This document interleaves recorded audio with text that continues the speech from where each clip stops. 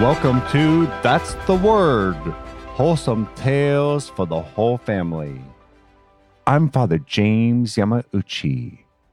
Today's story, Dinner Time in the Sick Ward.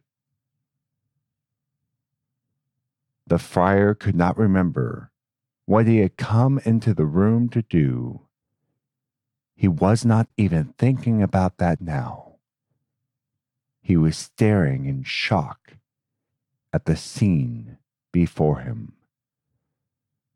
He knew that the monastery nurse cared for more than just sick friars. Even the animals received his care. Apparently, his latest patient was a sick mother dog with a new litter. The nurse was in the room with them. He had brought them a bowl of soup and was watching the puppies and their mother lap it up. The nurse was also caring for a sick mother cat and her kittens.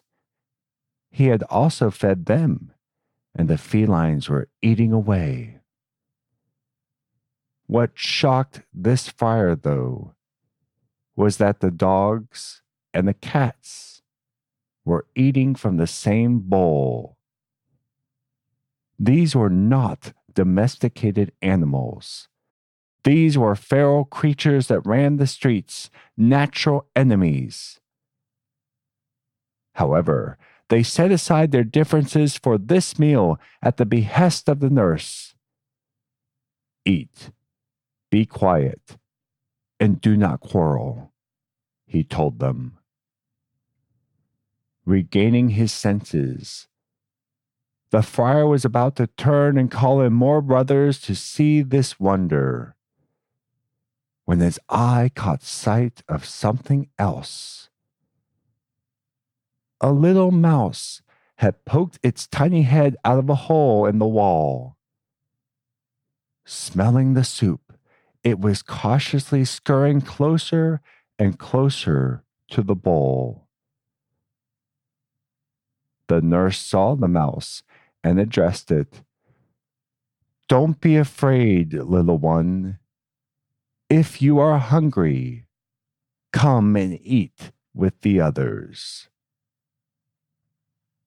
Without hesitation, the mouse bounded over, jumped on the edge of the bowl, and began eating right between the dogs and the cats.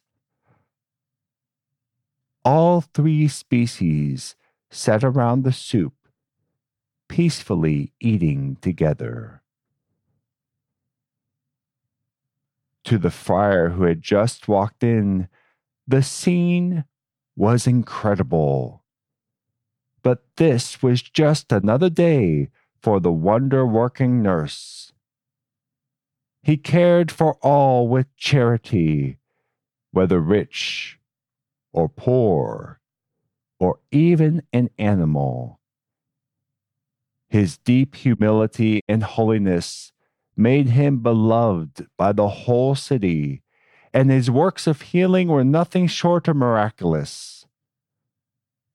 The monastery nurse, Dominican friar, and patron saint of domesticated animals, named Saint Martin de Porres. And for this week, that's the word. The topic of today's story was suggested by Sue on Instagram. Thank you very much, Sue. We really enjoy getting to know more about St. Martin de Porres. That is so true. We've told many stories about Dominicans on this podcast, and I wonder how many people, when we mentioned at the end of our story that our subject was the patron saint of domesticated animals, how many people gravitated to St. Francis of Assisi rather than St. Martin de Porres? I really don't understand why we do the blessing of the animals on St. Francis's feast day, given how tenuous the connection is between St. Francis and animals versus how strong the connection is between St. Martin de Porres and animals. My question is, how long have we been blessing animals on the feast of St. Francis of Assisi? And depending how long ago that started, who was that person? And I would love to have them have a PR position because they really know how to promote something that affects not only Catholics, but even non-Catholics associate St. Francis with animals. So one thing I think is important, we talked about St. Martin de Porres and his connection and care for animals, and we mentioned his charity toward all. But I think it's worthwhile talking a little bit more about him and why was this person from a remote area of the world declared a saint? Contrary to how it may sound, St. Martin de Porres was not holed up in a monastery, hidden from the world, partially because of his humility and his wonder working. He was a great miracle worker. When people get stabbed in the street and they're brought to you and you put your hand on them and they're healed, word gets around. St. Martin de Porres worked so many amazing healings that the whole city could not help but know about him. Now it's trivia time. Ba-ba-ba. Last story's trivia question was, what book did St. Raymond encourage St. Thomas Aquinas to write? The answer is The Summa Contra Gentiles. Gentiles refers to, of course, non-believers. This story's trivia question is, in what city did St. Martin live? That question again, in what city did St. Martin live? If you think you know the answer, email us or contact us on social media and let us know. If you enjoy That's the Word, please share the word. You can see the story extras for this story at thunderrock.org, where you can see an image of St. Martin de Porres.